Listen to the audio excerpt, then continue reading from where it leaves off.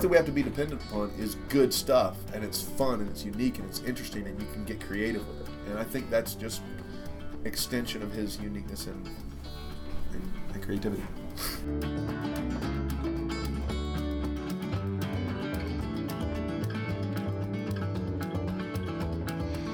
Welcome to this episode of The Weekly. My name is Trevor. I am one of the pastors at the Church of Greer Station. Glad you guys are listening with us. It's a joy today to be joined by Jim Thompson. What is your title at Fellowship? Equipping and teaching pastor. Equipping and teaching pastor at Fellowship Greenville. Jim, how are you, man? I'm great, man. Happy Monday. Happy Monday. What kind of coffee is that you're drinking there? Whatever our front desk people make, and a previous front desk person was a coffee snob, so like the tradition has carried on that this is actually good coffee. Wonderful. Yeah. Well, that's a super helpful segue into our topic today. We're going to be discussing food. I did that for you. Yeah, thanks. Teed me right up. Appreciate that. Yeah, I got you. So we're going to be talking about the distinctly Christian view of food. Why? What should we think about food? What does the Bible have to say about food? And because food is such a thing for us, we want to think well about it. So before we jump into the topic, Jim, tell us a little bit about yourself. Who are you? What do you do? Married, kids? I am married to my beautiful wife, Sarah, with no H. We've been married for 12 and a half years. 2 wonderful, happy babies. My daughter turned 6 this past week. Her name is Anna Jubilee, and she lives up to her name, and she is just a big bag of happy and fun and crazy and all the emotions. And my son, James Walker Thompson V, is 9.5 years old, and he is inquisitive and thoughtful, and he's terrible at baseball, okay at basketball, and an amazing piano player. So they are both really, really wonderful and beautiful. Awesome. So if let's say it's your birthday and you get to choose any restaurant on planet Earth to go to. Dude, what are you choosing? I know this is such a bro answer, but Bacon Brothers, maybe it's just the fact that bacon's in the title of the restaurant, and it's like some psychological thing.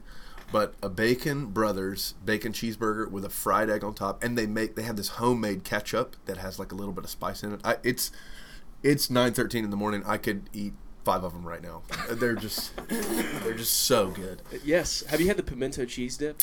I have tasted it before. I'm not a large pimento cheese fan, but although Sierra Nevada Brewing Company, they do a pretzels and beer cheese thing, and they do like 5 cheese thing, and they put pimento cheese in there, and it's pretty remarkable. It's pretty unreal. Yeah. So I can get down with that. Yeah, for sure. Excellent.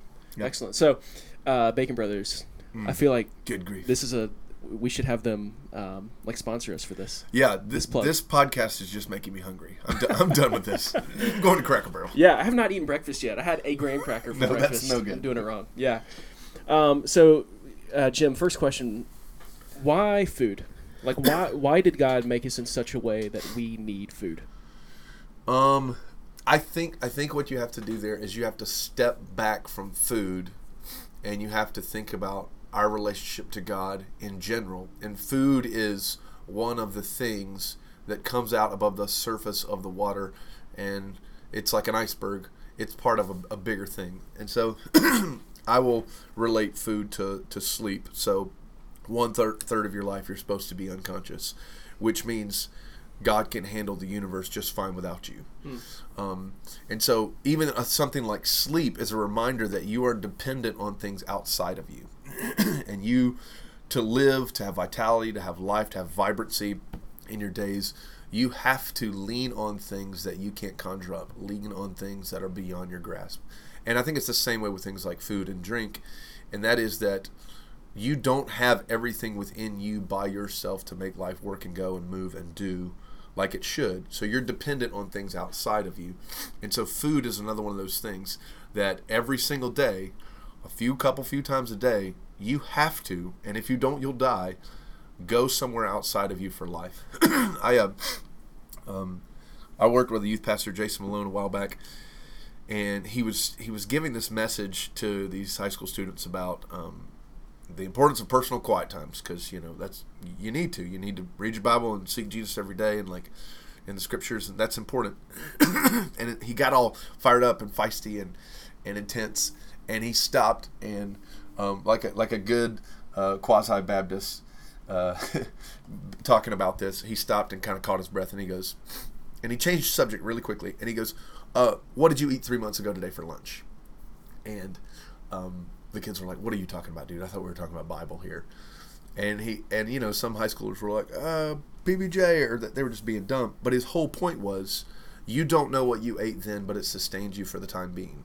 And his obviously point at that juncture was, it's the same way with Scripture. But I think if we think well about food like that we're called to be dependent on realities outside of us, that it will make us appreciate and be grateful for things like food, drink, sleep, Scripture. So I think food is this gateway into realizing that dependence should be our default setting, kind of.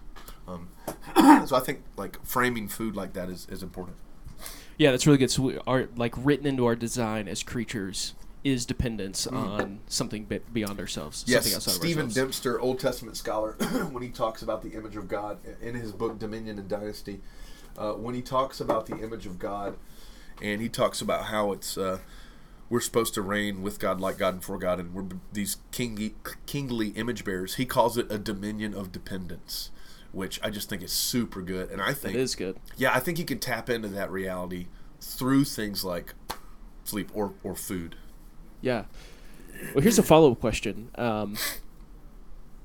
Why did God give us ice cream when he could have made it all brown rice and raw potatoes? Dude, I love it. Why did God give us ice cream when it could have all been brown rice and raw potatoes? Raw potatoes, and we'll just throw celery in there. And celery, yeah. Celery without ranch. Yeah, no, this is not post-wings celery. This is just celery. My wife has Crohn's disease, and so she has really bad digestional, intestinal stuff, and so she has to be really careful about her diet.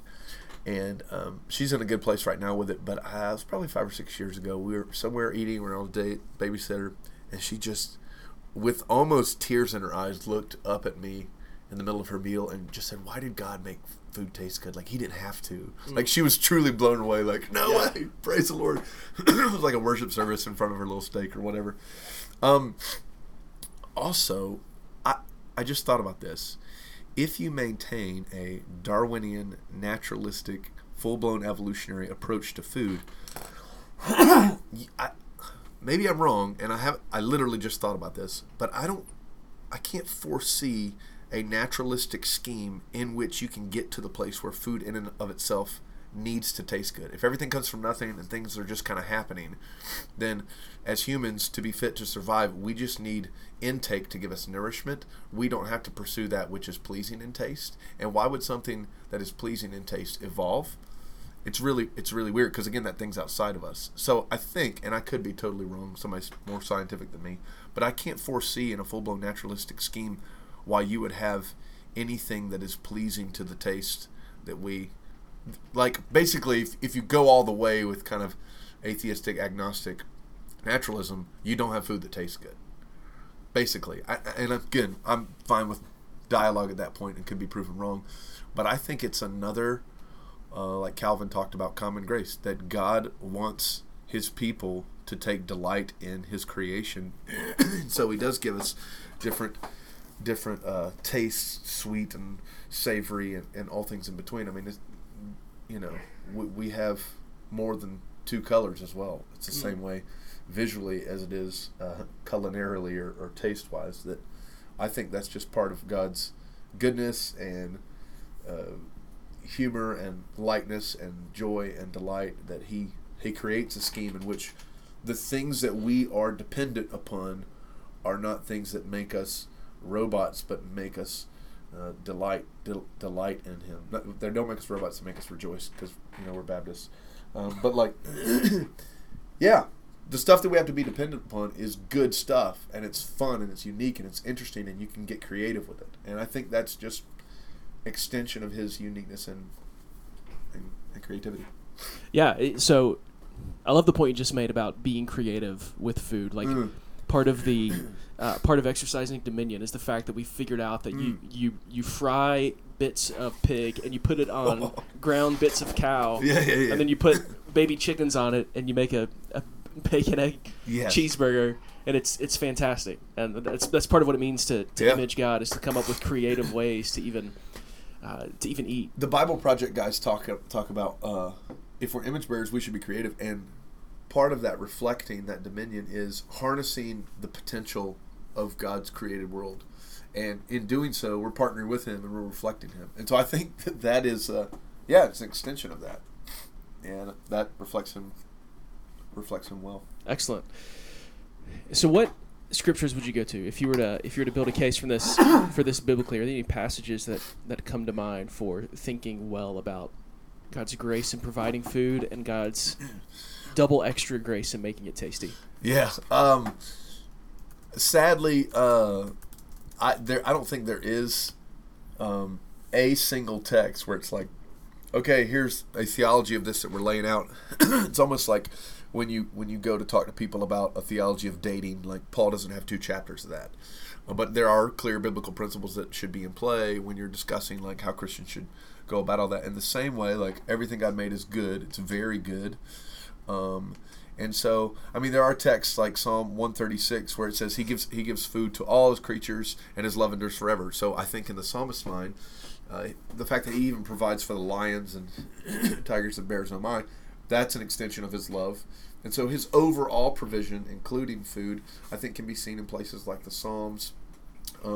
But even the dietary food laws in Leviticus and in the Old Testament and stuff, like God cares about food, and that food had a meaning and it pointed to life, like with the bloodletting and all that stuff. And even when you get to the New Testament and the inclusion of the Gentiles into God's family, like food was a discussion there. And so I think food is not just this reality that we get to enjoy, but this picture of God wants us to participate, to be dependent. It's supposed to be a picture of oneness. In fact, God says you can eat of every fruit of the tree, of every tree, in Genesis. And then in Revelation, one of the last things he says, come in and dine with me. So this picture of food is a picture of intimacy that kind of bookends the whole Bible. This picture of eating in God's presence because of God's provision.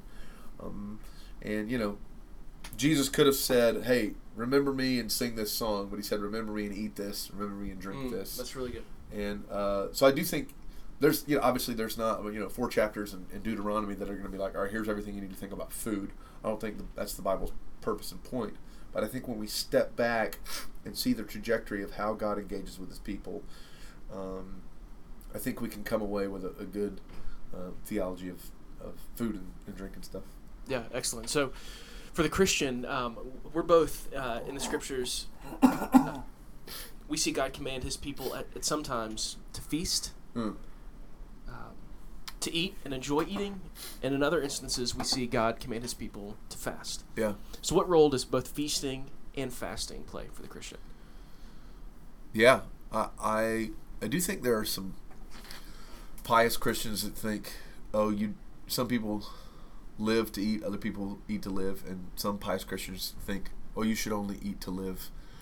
No, I do think there are points that you need to be salivating and hopeful about a big meal or a big get-together, a big party in which you'll be able to do that. For example, in the Old Testament with Israel, all their feasts and festivals and stuff, it was set aside time to do that, to revel in that.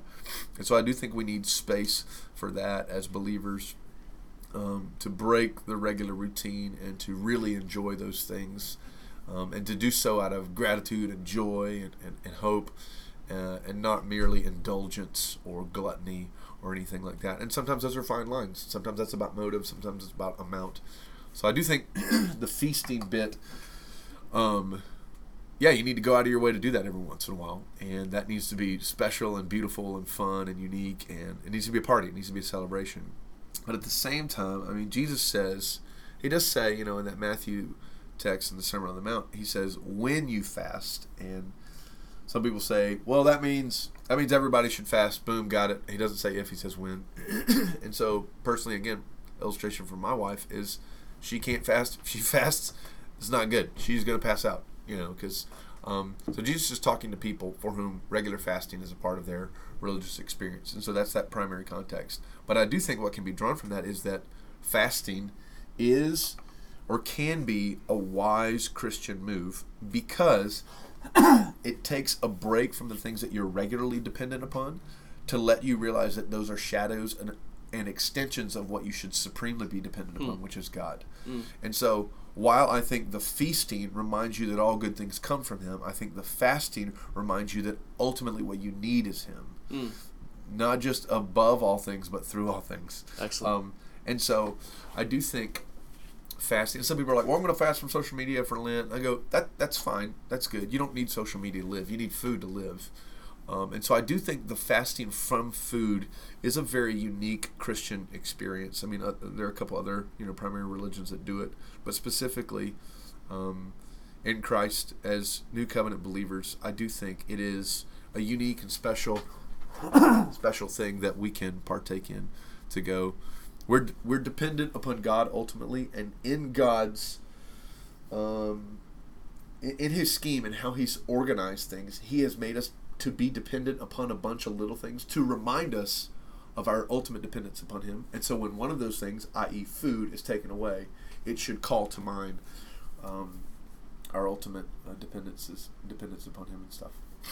Excellent. So when it comes to feasting, we feast as a like reveling in God's grace, and out of gratitude and with a heart turned towards Him in thankfulness, we feast and we eat our turkey and our cranberries, come on, and our mashed potatoes and Grandma's rolls, some Bacon Brothers, and we do all of that with a heart of thankfulness to God for His grace in doing so. But it's also appropriate for Christians to fast, where they take a break from God's. Where we take a break from those things that we need to be sustained, to be reminded that God is indeed the one that ultimately sustains us. Yeah, absolutely. And there's so many things I want to say here about and obviously I want to keep it short, but routine and liturgy and faithfulness and consistency is usually good when it's aimed at God. But lest we presuppose on the meaning of routine and faithfulness and loyalty and liturgy and lowercase s sacramentalism, lest we presuppose on the direction of those things, the impetus of those things, the fact that those things point towards Christ, I do think we have that category of fasting to remind us to reframe routine, to reframe liturgy, to reframe loyalty and faithfulness.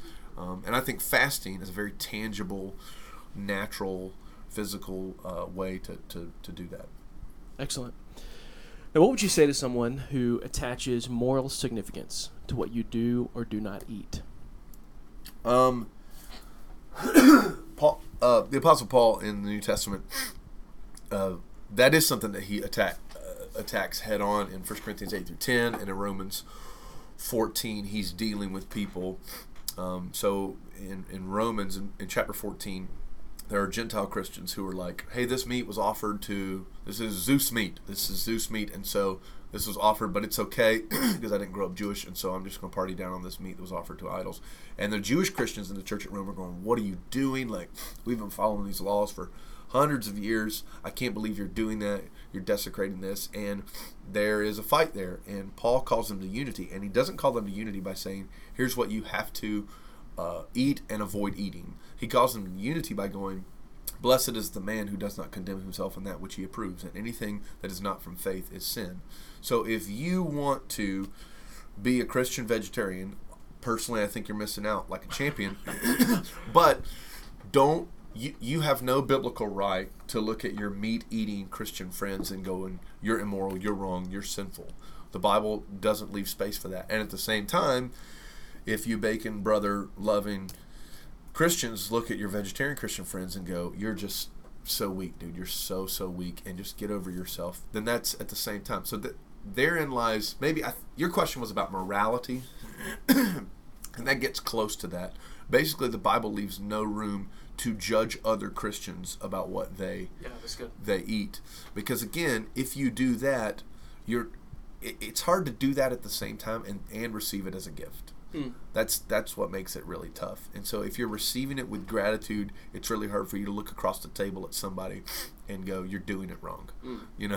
And so I think Paul does speak to that a little bit more. And if you wanted to read 1 Corinthians 8-10-ish and Romans 14, he does a good job handling those disputes. Yeah, that's good.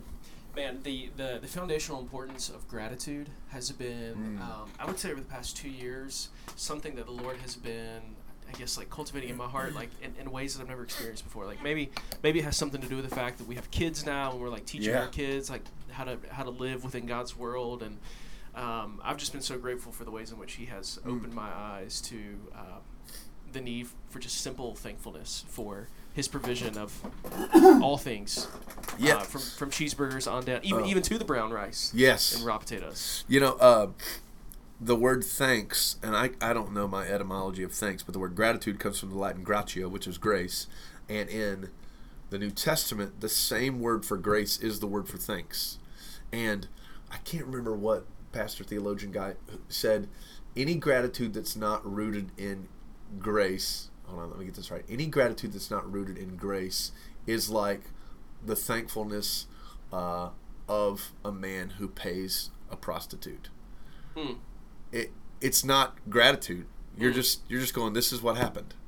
And so all of our thanksgiving, whether for food or drink or sunsets or art or music or forgiveness or the resurrection, all of our gratitude has to be rooted in grace, or it's just a feeling about something that we have contrived or done. And I think food is a window into that kind of thing. And if you just, I think the failure here is to not think about it. So considering it as a gift is the victory in this kind of framework, I guess. Dude, it's fantastic. We're out of time, unfortunately. Boo. Would love to keep talking about this. We'll have to have you on the podcast again. We'll talk about Bacon Brothers a little bit more, I guess. Yeah. Cool. Well, Jim, thank you so much for taking some time out today and being on the Sure podcast with us. And thank you for listening to the podcast. Be sure to subscribe and leave us a review. We'll talk to you next time. Grace and peace to you.